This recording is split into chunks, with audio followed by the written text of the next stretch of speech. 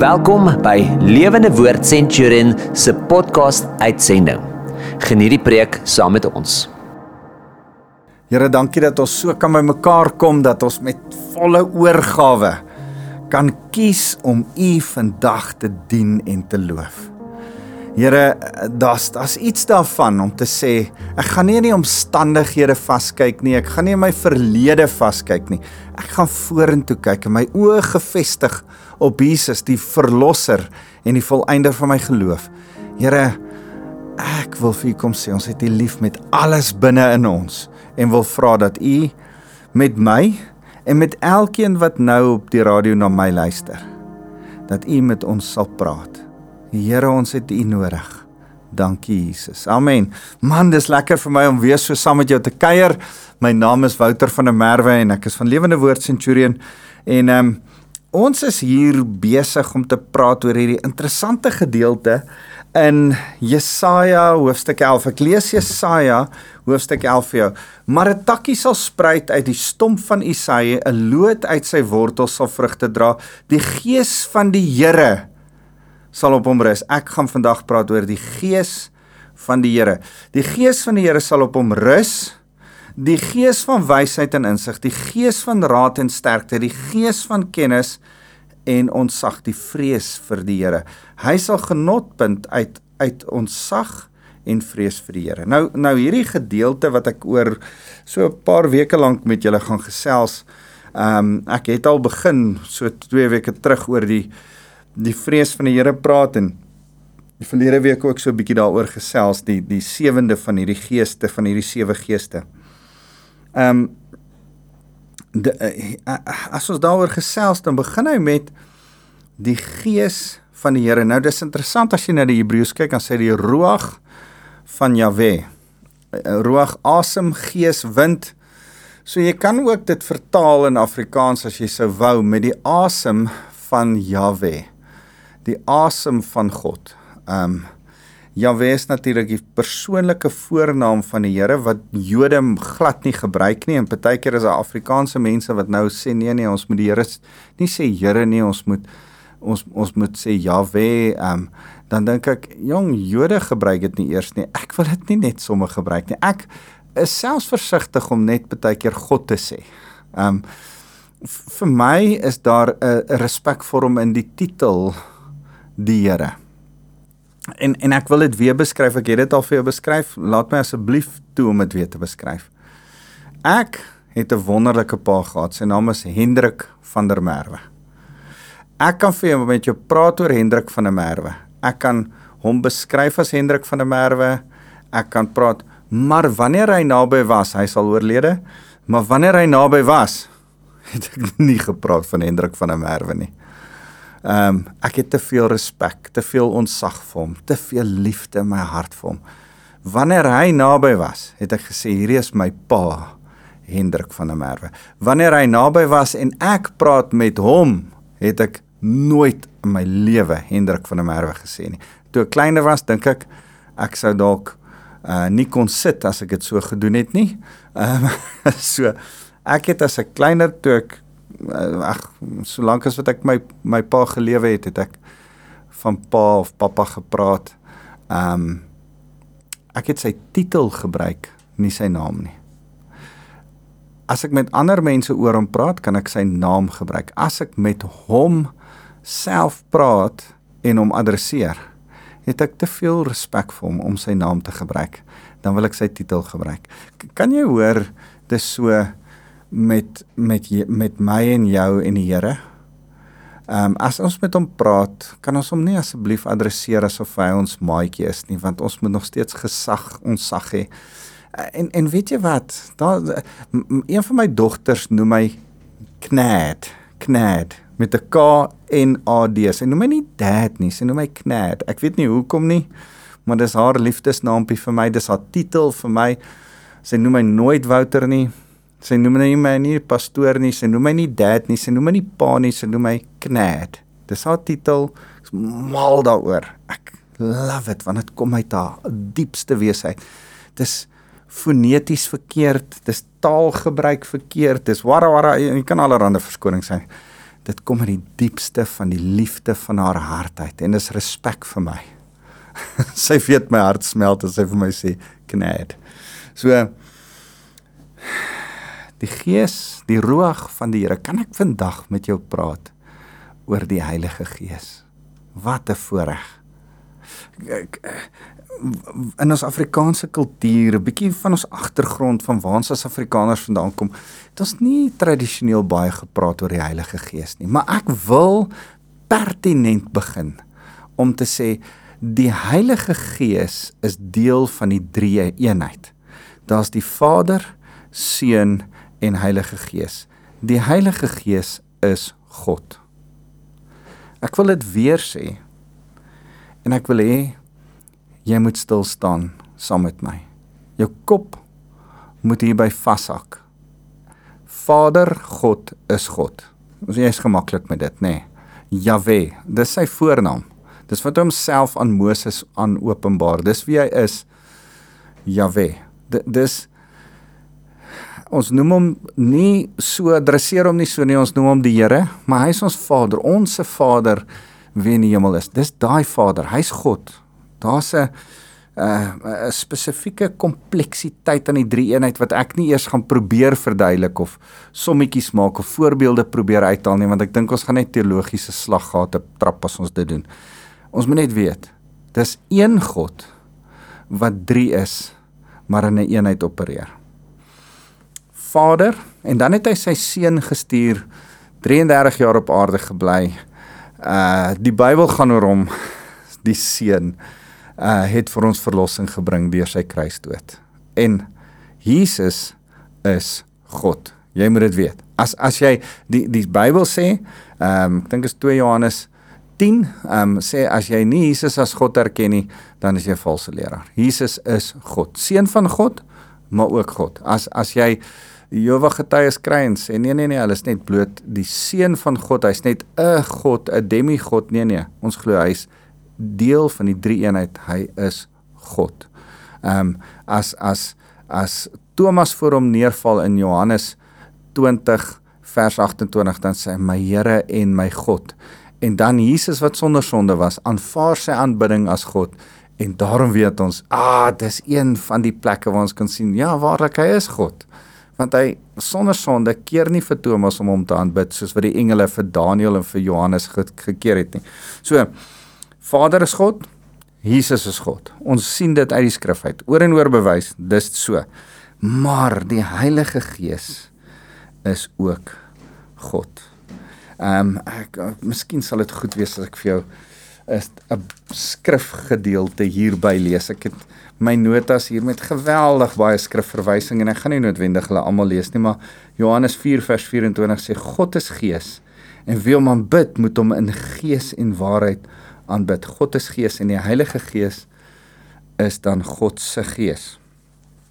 So ek wil met jou praat oor hierdie Heilige Gees. Hy's in die eerste plek God, hy's die tweede plek 'n persoon.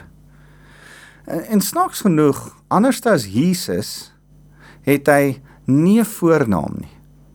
Anders as die Vader het hy nie 'n beskrywing wat hom in verhouding met ons plaas nie, Vader. Hy het 'n beskrywing van wie hy is en wat hy is. Wat is hy? Hy's heilig. Wie is hy? Hy's 'n Gees. So, hy's 'n Heilige Gees. So ek wil hierdie 3 goed vir jou sê. En byt saam met my vas, ek weet ek's 'n bietjie tegnies, maar omdat dit 'n kultureel sensitiewe ding is om in die kerk te preek oor die Heilige Gees, wil ek sê, nee, daar's niks fout om te praat oor die Heilige Gees nie, dis in die Bybel. En die Heilige Gees is 3 goed, hy's God, hy's 'n persoon, en hy's heilig. Ons mag asseblief oor hom praat. En daarom het ons nodig om te besef dat die Heilige Gees, hoor wat sê Jesaja 11, die Gees van die Here gaan op hierdie persoon wat van Isaïs afkom, né? Dis Jesus. Van Isaïe, die pa van Dawid, uit die stamlyn van Isaïe gaan daar 'n ou opspruit, 'n willeloot, en hierdie seun van Dawid, Jesus, gaan die gees van die Here op hom laat rus. En daardie selfde gees wat op hom is, gaan ook op my en jou wees. Want ons is, soos Jesus, ook die voorreg dat ons die Heilige Gees het. So, ons het nodig dat die Heilige Gees op ons rus. Jesaja 61 vers 1 tot 4 praat daarvan dat Jesus quoteer dit, in Lukas 4 vers 18, dan sê hy, die Gees van die Here is op my om vir die siekes te bid en vir die gevangenes te kom preek. Dit is my bediening. Ons hoef nie te stoei nie, die Gees van die Here rus op ons. Ons het die Heilige Gees nodig. Ek wil 'n radikale stelling maak. En moenie die radio afsit nie, hoor my, luister my uit. Ek wil hê jy moet dink. Vandag wil ek jou brein 'n bietjie rek. Ek wil jou so 'n bietjie aan die dink sit. Jesus het vir ons sonde kom sterf en ons versoen aan die kruis. Die bloed van Jesus is die hoogste prys wat betaal is. Om watter rede het hy daardie prys vir ons betaal? Ek wil die radikale stelling kom maak en ek sal nou verduidelik. Ek gaan verduidelik wat ek sê, so ek wil jou eers so 'n bietjie skok en dan verduidelik. Die rede hoekom Jesus aan die kruis vir ons gesterf het, sy bloed vir ons betaal het en ons sonde afgewas het, sodat ek en jy weer 'n verhouding kan hê met die Heilige Gees. Die rede vir die koms van Jesus Christus na die aarde toe, sodat ek en jy met die Heilige Gees weer 'n verhouding kan hê. Nogal 'n shocking gedagte. Kom ek ontbondel dit 'n bietjie vir jou. Ek en jy kan nie met die Heilige Gees 'n verhouding hê nie, want ons is nie heilig nie. Ons het die bloed van Jesus nodig om ons te reinig, om ons heilig te maak, sodat ons weer met die Heilige Gees verhouding kan hê. Oorspronklik is ons gemaak om eerste Adam is geskape op die aarde en hy het die Heilige Gees gehad en die Gees van die Here was in hom en hy het met die Here in die koel aandwindjie gewandel en daar was 'n verhouding tussen hulle en die Heilige Gees was teenwoordig in mens, in Adam. Maar as gevolg van die sondeval het hy homself ontheilig, sonde, en hy is nie meer heilig nie en daarom kon die Gees van die Here nie meer in hom woon nie en daarom was daar 'n paar duisend jaar se beplanning, se werk, se goed wat gebeur het, 'n volk wat in plek gekom het, 'n man in die naam van Abraham wat begin is as 'n stam, 'n Moses wat 'n wet gegee is, 'n koningskap wat opgerig is en sodat alles in plek kon kom, sodat Jesus aarde toe kon kom, sodat hy die Heilige Gees in Johannes 20 vers 19 oor sy disippels kon blaas en sê, ontvang die Heilige Gees, want ek wil eintlik hê dat julle weer herstel in julle oorspronklike verhouding, dat julle liggame weer 'n lewendige gees sal hê wat weer aan die binnekant van julle lewe. Dis hoekom Jesus gekom het, aan die kruis gesterf het, uit die dood uit opgestaan het, sodat hy die Gees van die Here oor die disippels en oor my en jou kan uitblaas en sê, ontvang die Heilige Gees, ontvang God se Gees wat binne in jou leef, wat jou lewendig maak, wat jou ewig lewendig maak. Man, ek wil hê jy moet dink aan hierdie goed. Ek wil hê jy moet besef dat die Heilige Gees is 'n God wat binne in jou woon. Jesus het aarde toe gekom, het homself in tyd vas kom vang in 'n liggaam, sodat hy vir mense met liggame kon sterf, het opgestaan uit die dood, het opgevaar na die hemel en sit nou aan die regterhand van Vader God. Maar hy het gesê, ek stuur vir julle iemand, wat nie aan tyd en spasie gebonde is nie, daarom noem hy dit vir julle iets beter. Iets beter sê in Johannes 14, dan sê hy, ek stuur vir julle die Heilige Gees, wat in julle kom woon. Nou kom ek verduidelik dit so vir jou. Ek wil dit in die hand van hierdie ding verduidelik. In 1902 het Suid-Afrika die Anglo-Boereoorlog verloor teen die Engelse. Die Suid-Afrikaanse Republiek, Transvaal, was onafhanklik en ook die Vrystaat die Vrystaatse Republiek was onafhanklik en toe verloor hulle 'n oorlog die twee onafhanklike lande teen Brittanje en Brittanje skep in 1902 4 kolonies. Bietjie geskiedenis, hou vas, byt saam met my, kom saam met my. 1902 skep hulle 4 kolonies van Brittanje en hierdie 4 kolonies het later in 1910 die Unie geword, eintlik 4 kolonies saam in een en hulle maak die 4 hoofstede, Pietermaritzburg, Kaapstad, Pretoria en Bloemfontein. 4 administratiewe tipe hoofstede, lang storie, ek gaan nie nou daarin nie. Maar hulle sit in die 4 hoofstede, 4 gouverneur-generaals, verteenwoordigers van Brittanje, wat Brittanje se kultuur, se ekonomie, se manier van dink, se taalgebruik hier kom neerlê. Klein Brittanje verteenwoordigers in hierdie kolonies. En hulle kom, sit hulle hier tussen ons en hulle sê, goed, hulle gaan julle sorg dat julle nou Engels praat. En verlang in Suid-Afrika moes jy Engels gepraat het, en hulle het mense geforseer om Engels te praat. Ek seker jy het al die stories gehoor van Afrikaanse kinders wat nie wou Engels praat nie, en dan moes hulle so 'n donkiehoed so op hulle kop besit en in die hoek gaan staan, dan was sulke lang stories. Maar ons was geforseer om Engels te praat, ons was geforseer om nie die matriekstelsel te hê, maar myle en ponde en shillings en die afstand en die geldeenheid en die gewig was als op die Engelse manier gedoen. Engelse kultuur. Die gouverneur-generaal het seker gemaak daarvan. En ek wil nou vir jou sê dat daar's 'n hemelse kultuur, 'n hemelse plek en daar's 'n kolonie soos wat die Kaap en Transvaal en Natal en Vrystaat kolonies was, is daar 'n kolonie ons, dis hier in Suid-Afrika, dis die aarde. Die aarde is die kolonie van die hemel. En ons het 'n gouverneur.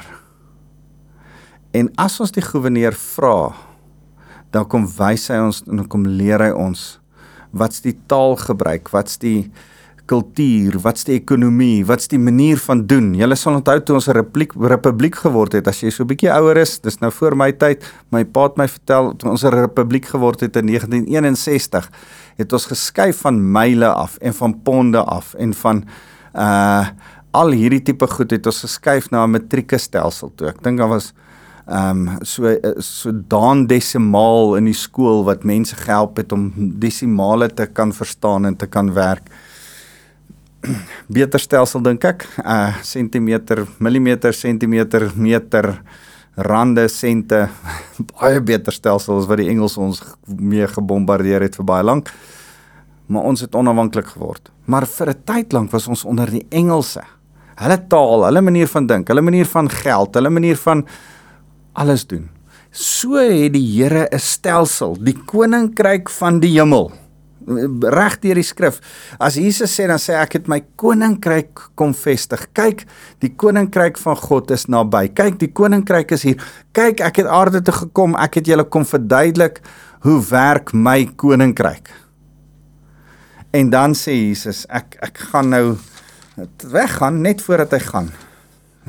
Dan kry hy sy disippels bymekaar en in die bokkamer dan gee hy 'n hele speech vir hulle oor Johannes 14, oor die Heilige Gees en dan die belofte van die Heilige Gees. Hoor wat sê in vers 16, ek sal die Vader vra en hy sal vir julle 'n ander parakleet, 'n helper gee, sodat hy vir ewig by julle kan wees. Hy is die Gees van waarheid wat die wêreld nie kan ontvang nie. Hy is nie die wêreld se gouverneur nie.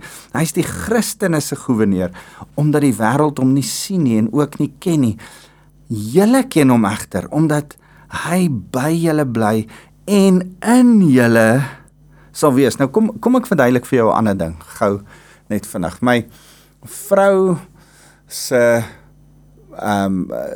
tannie, haar ma se sussie, bly in 'n gouverneurs-generaal se huis in Bloemfontein, pragtige plek in Waverley in Bloemfontein. En baie mooi ou huis en dit het my aan die dink gesit. Elke gouverneur-generaal, verteenwoordiger van Brittanje het hier ergens in 'n massiewe groot huis gebly en vanuit die huis het hy 'n setel gehad waarin hy die mense kon vanuit leer van taal en kultuur en ekonomie ensovoorts.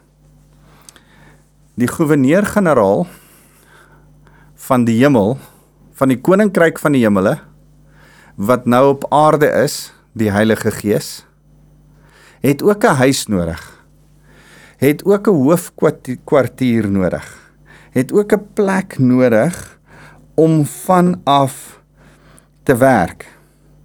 En 1 Korintiërs 6 vers 19 sê, kyk, jou liggaam is die tempel van die Heilige Gees. So kan ek vir jou sê, jy, toe jy wedergebore geword het, het jy die Heilige Gees ontvang. En het die Heilige Gees in jou kom woon.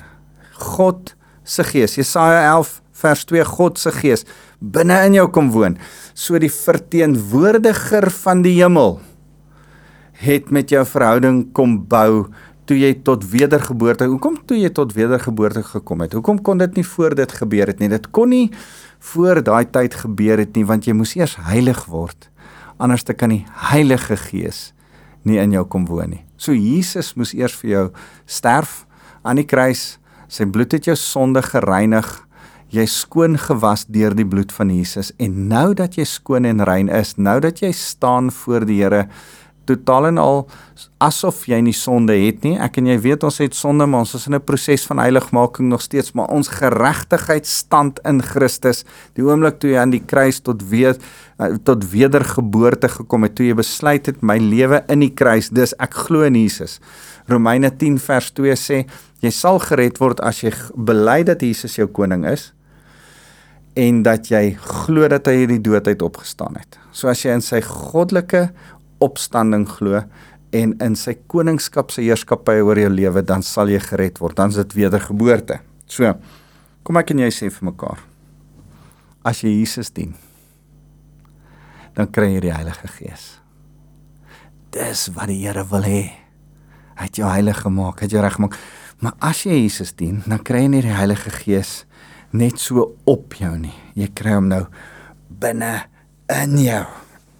Ja, ek wil oor op en in praat. Daar's 'n verskil tussen op en in.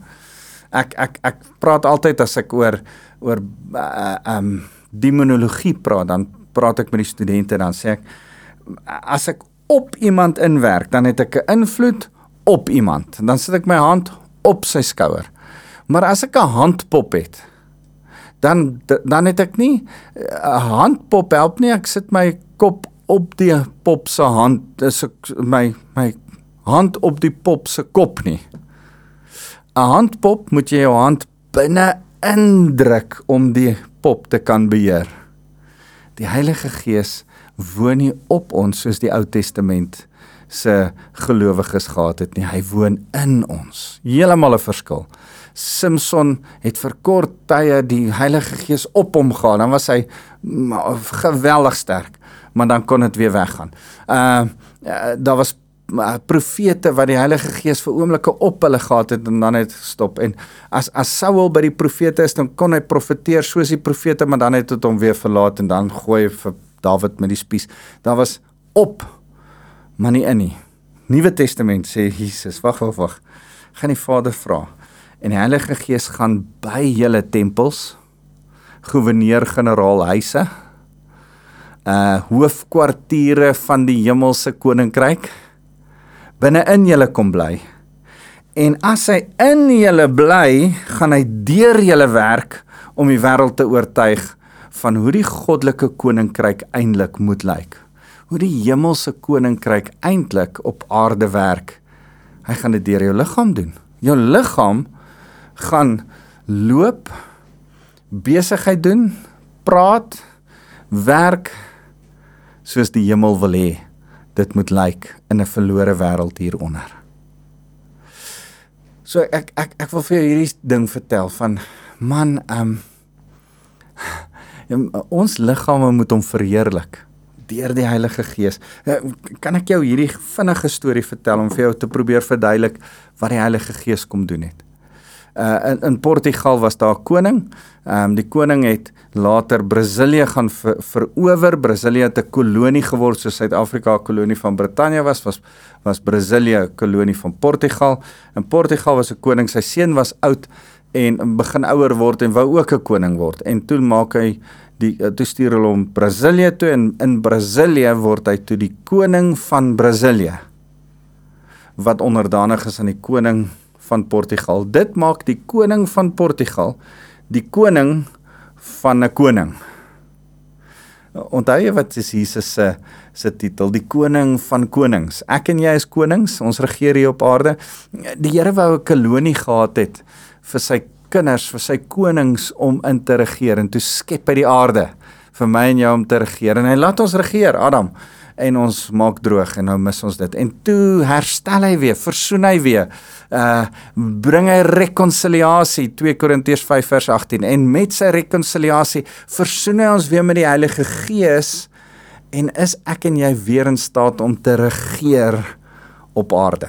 Nou regeer ons, nou is ons konings, nou regeer ons, nou het ons nodig om te klink soos wat die hemel klink, om te doen soos wat die hemel doen. Hoe doen die hemel? Daar's wonderwerke, daar's genesings, daar's wonderbaarlike goed wat gebeur in die hemel. Dit moet ook op aarde gebeur.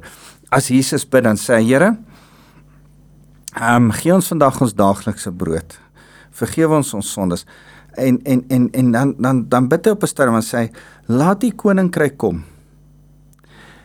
Net so op aarde soos wat dit in die hemel is.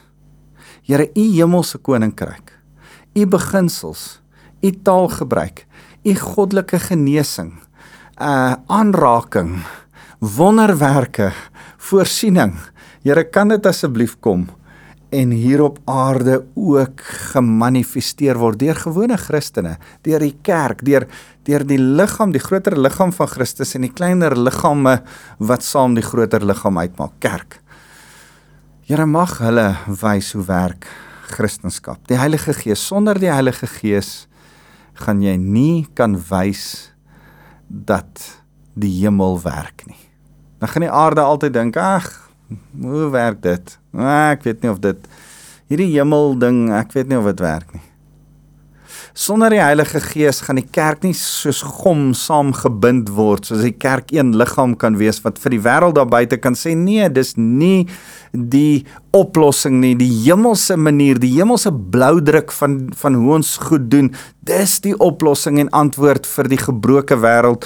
Kom ons wys julle, kom ons leer julle, kom ons demonstreer, kom ons wys deur ons eenheid en liefde vir mekaar vir julle, wat ware liefde, ware oorwinning, ware vreugde is, want dis die hemelse manier van doen. Net die Heilige Gees kan dit regkry. Ek en jy het die Heilige Gees nodig. Jesus het gesterf, sodat jy weer met die Heilige Gees, met die Heilige Gees kan verhouding hê. Kan ek en jy dan vandag kom sê, Here, leef in ons. Here, ons het U nodig. Here, kom ons nooi uit. Hoor wat sê hy in Johannes 16 vers 13, maar wanneer hy kom, die Gees van die waarheid, sal hy julle in volle waarheid lei. Want hy sal nie uit homself praat nie, maar hy sal net sê wat hy hoor, en hy sal die toekomstige dinge aan julle bekend maak. Hy sal die hemelse dinge, die goed wat in die hemel is, aan julle bekend maak. Hy sal my verheerlik, omdat hy dit wat hy van my ontvang, aan julle bekend sal maak. Dis God se Gees. Hy sal Jesus wat God is, aan jou bekend maak, van binne af in jou. Alles wat die Vader het, is ook myne. Daarom het ek gesê, wat hy van my af ontvang, sal hy ook aan julle bekend maak. Solank as wat ons 'n kolonie was van Brittanje, was die sleg dat van ons goud en alles het na Brittanje toe gegaan. Maar Brittanje het ons strate mooi gehou, toe nie potholes toe gehad nie. Brittanje het ons onderhou en mooi reggemaak, en als Brittanje maak alles, voorsien vir alles, as dit sy kolonie is. Die hemel het 'n kolonie op aarde, en die goewerneur, as ons hom vra, as ons deur hom bid, sal hy ons enigiets gee wat ons nodig het. En dan hoef ons nie na die aarde, na die kolonie te kyk om te voorsien nie. Ons kan na die bron van die kolonie, die een wat die koning van die konings is, vra om te voorsien en te kom help en in te klim. Ouens, ek en jy het 'n verhouding met die Heilige Gees nodig. Ons moet sy stem kan hoor en kan sê, Here, sal U ons lei. Kom ons bid saam. Here, dankie dat ons kan hoor dat God se Gees anderste is. Anderste is as wat ons groot geword het mee 'n snaakse Heilige Gees daar ver. Dis 'n binneste helper vir wie ons moet lief wees. God se Gees, God se Heilige Gees hier binne in ons. Here, wat 'n voorreg dat ons met U kan praat wat hier binne in ons is en kan sê help, en U stuur hemelse hulp aarde toe. En dan stuur U hemelse voorbeelde vanuit die woord en ons kan weet hoe om te leef en ons kan prakties op aarde leef soos wat dit in die hemel is. Here, mag ons waarlik U dien en waarlik agente van die Heilige Gees wees. Dankie Jesus, wat 'n voorreg. Here, nou wil ek kom vra dat U elkeen sal seën met die liefde van God ons Vader, met die wete dat die bloed van Jesus Christus ons sonde skoon was, ons verlos en ons heilig maak, en daarom dat ons nou kan sê, Heilige Gees, kom en woon binne in ons. Dankie Jesus. Amen.